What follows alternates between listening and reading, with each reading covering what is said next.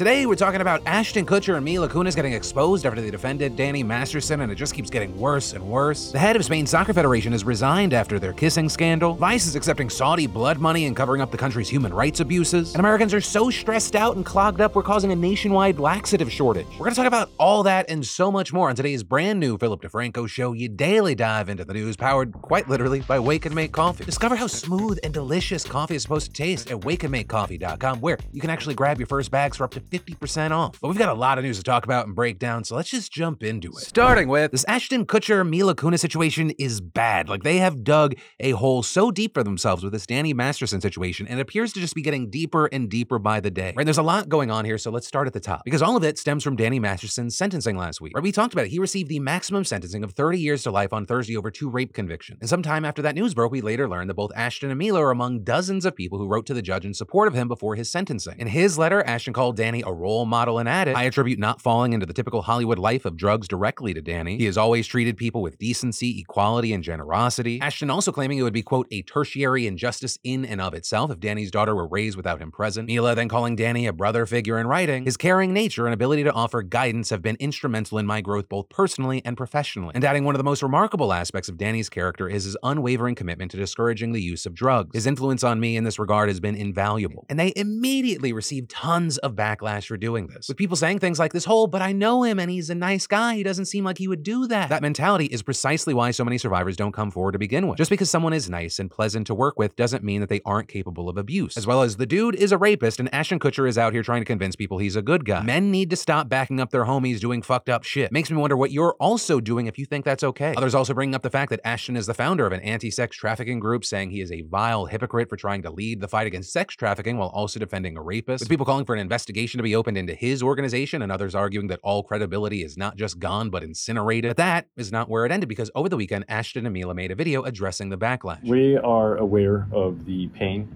that has been caused by the character letters that we wrote on behalf of Danny Masterson. We support victims. We have done this historically through our work and will continue to do so in the future. Saying that Masterson's family asked them to write character letters about the Danny that they've known for 25 years, so the judge could consider that when sentencing him, but the letters were not written to question the legitimacy of the judicial system or the validity of the jury's ruling. They were intended for the judge to read, and not to undermine the testimony of the victims or re-traumatize them in any way. We would never want to do that.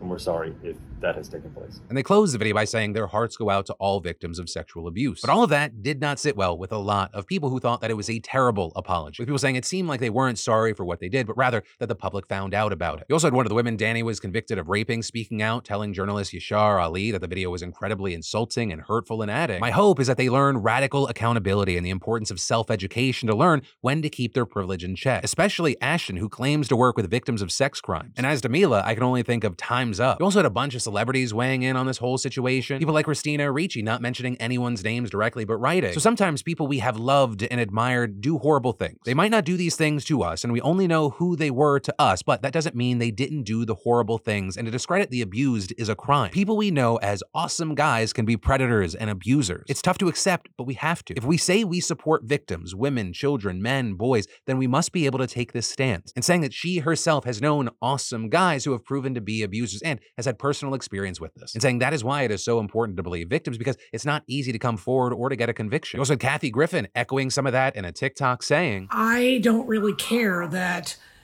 when they were working on that 70s show, he was like a good guy to work with. And he worked actively to keep people off drugs because he's a Scientologist. And by the way, those freaks need to go down as well. My brother, who's now dead, his name was Ken Griffin, was a pedophile, and I tried to get him caught. Now, this was my brother.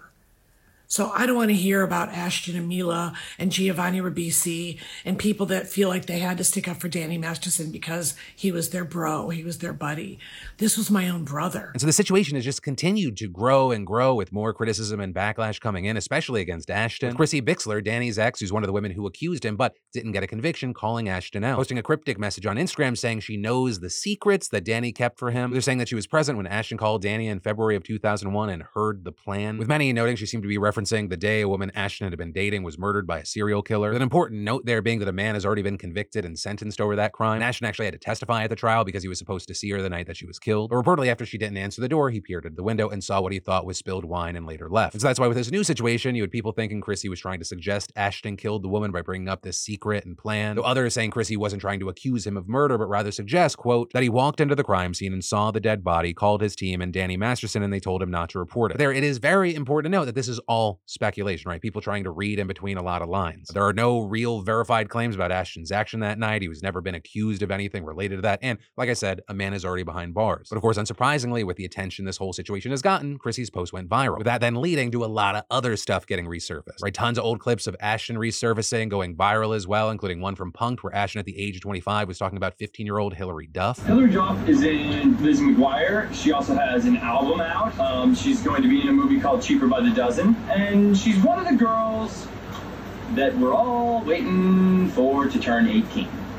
Along with the Olsen twins. Others also bringing up things in old interviews he did with Mila, saying that at the very least it's uncomfortable given how young she was when the show started. But again, this is still a developing situation. There are a lot of big reactions happening. And so with that, I gotta pass a question off to you. What are your thoughts regarding the whole Mila Kunis, Ashton Kutcher part of this story? And then, this Vice News situation is so disappointing and disgusting. If you happen to be paying attention to Vice News' YouTube channel back in June, you may have caught a 9-minute documentary video they put out about Mohammed Bonesaw. It was titled Inside Saudi Crown Prince's Ruthless Quest for Power. But then, 4 days later, it magically disappeared, with it being set to private after being viewed more than 750,000 times. So that was kind of weird, but they're going through a lot of stuff. Maybe someone, they clicked the wrong button. Except, it wasn't an isolated incident. Not long before that, freelance writers did a story for Vice about how the Saudi state is helping families to harass and threaten transgender Saudis based overseas. And there, despite getting a good reception from the outlet's editors, they say it was repeatedly postponed and then canceled, with multiple sources telling The Guardian that both stories were pulled because senior Vice management feared for the safety of its staff in Saudi Arabia. But, very key thing, others instead pointed to a partnership deal that it struck back in January with the MBC Group, a Saudi state-owned media company, to establish a joint venture in the kingdom. And with that, saying that as Vice has struggled to make money in recent years, it has accepted Saudi blood money and adjusted its coverage of the country as a consequence. And the outlet's relationship with the monarchy reportedly began back in 2017, with MBS's younger brother setting up a meeting between Vice's co-founder Shane Smith and the Crown Prince. And by 2018, Vice had received millions of dollars through the Saudi Research and Media Group to produce promotional videos for the kingdom. But then, when MBS chopped up Jamal Khashoggi that same year, Vice paused all work in the kingdom. Though that apparently didn't last that long, because by the time the pandemic began, Vice was helping to organize a Saudi music festival subsidized by the Saudi government. And if you didn't know about that, it's not your fault, because for some reason it was so surprising the outlet's name was absent from the publicity materials. And this, as contractors working on the event were reportedly presented with non-disclosure agreements. Then, further showing the change in the relationship, in 2021, Vice opened an office in the Saudi capital of Riyadh, where it was once banned from filming in 2018. And last year, Vice's former president of news acknowledged to staff in a conference call that the Saudi regime, quote, had committed atrocities and done all sorts of terrible things, but then added, "We have opened an office, we're staying there, we're committed to our presence in the region." If that's a step too far for you as a human being on a personal level, then okay,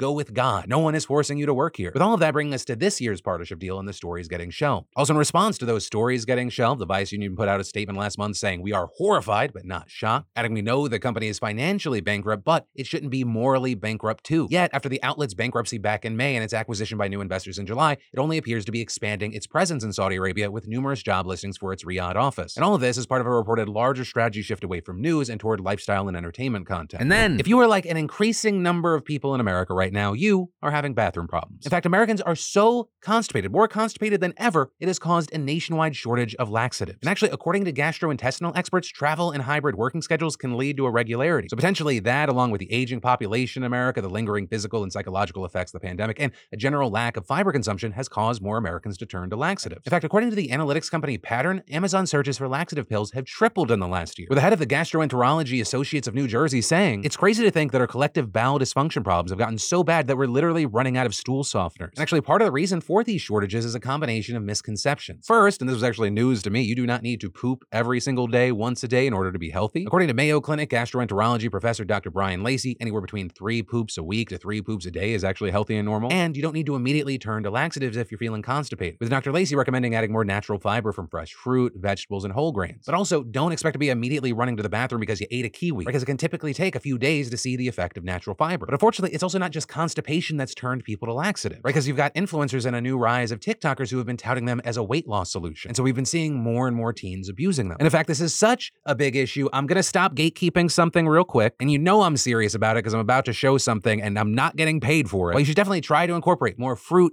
and veg into your diet, because just statistically, Americans suck at consuming fiber. I was the same way 2 years ago. There are a lot of ways to get it into your diet, but as a pasta-loving Italian, I have turned to Banza pasta. It sounds stupid. It is chickpea pasta. They make it in all different forms. There's 4 servings per box. Each serving is 18% of your daily recommended fiber. And honestly, y'all remember what I used to look like. A huge part of that, what I credit, is actually consuming the right amount of fiber in a day. And then this part may just be more of a personal thing. I personally found that when I was able to take control of the way that I was eating and do it in a proper healthy way, it affected every aspect of my life. And I think that's because I realized how you do something is how you do most things. And think about it, 3 times a day, every day I eat. That's the #1 habit I have. All things follow that. But hopefully this little bit at the end was helpful or maybe insightful and not just, fucking annoying 98% of conversations around food and diet are. And then the American Red Cross just declared a national blood shortage, with the organization, which provides around 40% of Americans' blood donations, saying in an announcement this morning that its supply has fallen to critically low levels. I mean, we're talking about dropping nearly 25% since just early August. And they say this shortage could threaten the medical care of patients with an emergency need for blood or people with critical conditions who depend on life-saving blood transfusions. And very notably here, as far as what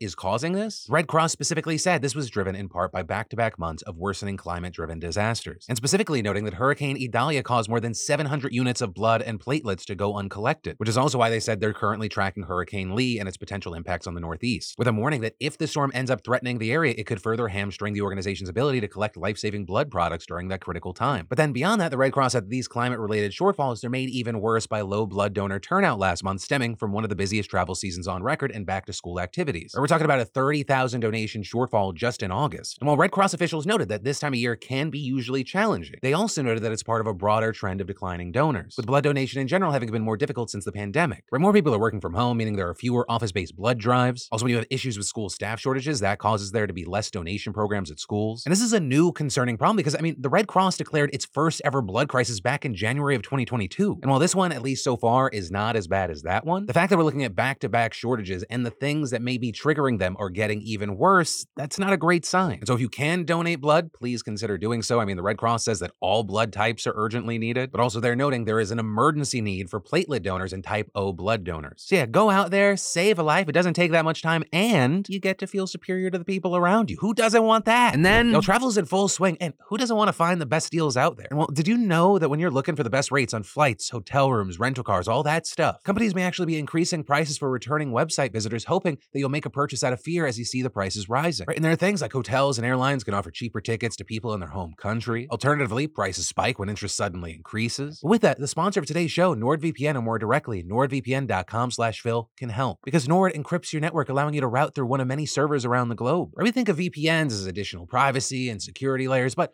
also consider using them to save on your travel. You simply connect to another region or a country server and see what's available and how prices change. You may be very surprised by what you find. And of course, know that Nord is working to keep your online activity secure wherever you log on. So take control of your internet experience today and go to nordvpn.com/Phil to get a huge discount on a 2-year plan plus an additional 4 months free. And that deal at nordvpn.com/Phil is only around for a short time, and it's risk-free with Nord's 30-day money-back guarantee. And then, a growing number of parents in the United States are now being charged with murder when their children die from fentanyl-related overdoses. Or exposure to even a small amount of fentanyl can be incredibly dangerous, especially for kids. And authorities involved in these cases say that they believe some of the kids died because they touched something containing fentanyl and then touched their eyes or mouth, with the Associated Press explaining the drug is not absorbed into the skin, but experts say it can be lethal if as little as 2 milligrams, about the weight of a mosquito, enters the body. And tragically, those deaths have become more and more common as the opioid crisis has escalated, and that also creating a need for prosecutors to deal with these horrible cases and try to prevent more from happening. Right? And currently, there are around 20 states in the U.S. that have what are known as drug-induced homicide laws that let prosecutors bring murder or manslaughter charges against anyone who supplies or exposes another person to drugs that causes a fatal overdose. Now, notably here, those laws were initially designed to target drug dealers, but we're now seeing their use being expanded. Meanwhile, though, in other states that don't have those laws, prosecutors are trying more novel approaches. With that, including California, where the AP reported that prosecutors in at least 3 counties are turning to drunk driving laws to charge parents whose children died from fentanyl overdose. And the argument there being that people who use fentanyl know how deadly it is, so like drunk drivers, they should know the consequences of exposing their children to their actions, right? And those who support this method of prosecution say it can help deter other parents from exposing their kids to fentanyl. But on the other side, you have opponents saying these parents didn't mean to kill their kids, and they're just being punished for making poor choices because of their addictions instead of being offered the help they need. And so that's why with this growing story and debate, especially as the opioid crisis just continues to get worse, I'd love to know your thoughts on the matter. Which camp do you land in and why regarding the potential punishments? And then I gotta ask you, what kind of world do we live in where you can't kiss a woman on the mouth to let her know, hey, I think you did a good job? Like, what is this, Nazi Germany? That is essentially the reaction I've seen from a few people regarding this whole Spanish Soccer Federation scandal, which, I mean, so much is already happening, you might have already forgotten. You know, a little bit ago at the Women's World Cup, the president of the Spanish Soccer Federation decided that it was a good idea to kiss a player to celebrate, with all that leading to a shocking turn of events to at least one person that it was a bad idea, because Luis Rubiales has been facing calls to resign, and he actually finally did yesterday. Although to be clear, Luis Rubiales still thinks he did nothing wrong and vowed to clear his name, saying, I have faith in the truth and I will do everything when it's in my hands so that it prevails. My daughters, my family, and the people that love me have suffered the effects of excessive persecution as well as many falsehoods. But it's also true that in the street, every day more, the truth is being imposed. That being said, his continued role as the president of the federation was causing major issues, and it really wasn't tenable anymore, not to mention that he was probably on his way out anyway. And that's because FIFA itself had suspended him for 90 days pending an investigation into the matter. And that's without mentioning that on Friday, Spanish prosecutors also filed a complaint against him. Though for context, that doesn't mean charges, it's just the first step in the investigative process by authorities. Additionally, with the women's team going as far as to say that for as long as he was around, they wouldn't play any more games. Making matters even worse for him is that Jenny Hermosa, the woman he kissed, filed a formal complaint with prosecutors despite her initially saying it wasn't a big deal. Though there, I will say it's easy to see why she'd possibly say that at the start, as she was probably in a really awkward position. She probably just wanted to get past it. But all of this, like this entire thing has turned into kind of a reckoning for Spanish soccer. The team's manager has also been let go from his position after film of him inappropriately touching female staff surface. And honestly, at the very least, this entire thing is just a good reminder to not touch people inappropriately, which I know it sounds so stupid that I have to say that. It's not complicated. And then this news out of Morocco is heartbreaking and tragic because they got hit by a 6.8 magnitude earthquake on Friday night. With that quake being near the high Atlas Mountains in the southeast, with the large city of Marrakech being nearby, and just so far, at least 2,600 people have been killed and 2,500 injured. And unfortunately, both of those numbers are expected to rise as rescue workers continue to dig through the rubble. Which also, speaking of the workers, there's been an international effort to help. So far, Spain has sent workers, while France, the UK, the US, and Turkey have all offered substantial rescue aid. And when you look into this, one of the reasons the death toll is so high here is that many of the buildings aren't really up to robust codes. Right? We're talking about remote mountain villages, which has also meant getting to those damaged towns has been extremely difficult. And that actually being something that Chef Jose Andres, who runs the World Central Kitchen, pointed out, with him noting that while they're on the ground trying to help, they're setting up kitchens, many of the roads are blocked, so they're gonna have to deliver it by foot. And something that's a really good example of that is, even though this quake happened on Friday, military aid workers only just arrived at the town in the quake's epicenter this morning. And then the US has picked up another ally, with Vietnam giving the United States a comprehensive strategic partnership, which is the highest level of diplomatic ties that they have to offer. The two will pursue strategic cooperation as well as a semiconductor supply chain that's immune from China. They'll also trade agricultural products. And notably, the US is Vietnam's largest export market, and last year it was the fastest growing economy in Asia. Despite a shared past of war, 84% of Vietnamese have a positive view of America, with only 11% having a negative view. And the shift by Vietnam is just as much about Vietnam's anxiety over China as it is over a desire to make more money with America, especially as American investors are already increasingly looking to Vietnam because of their large swath of highly educated young people who are extremely entrepreneurial in spirit. But also, this honeymoon phase might not last long because the US says it'll continue to press Vietnam on human rights, with last year the US saying it was neither free nor fair. And then let's talk about yesterday today, although that name doesn't work today because the last show was Thursday, but I can't call this last week today. That sounds very close to me getting sued. Yeah, so even though it's not accurate, let's talk about yesterday today, which I gotta say, for one of the first times ever, a lot of people didn't just kind of hone in on one or two stories.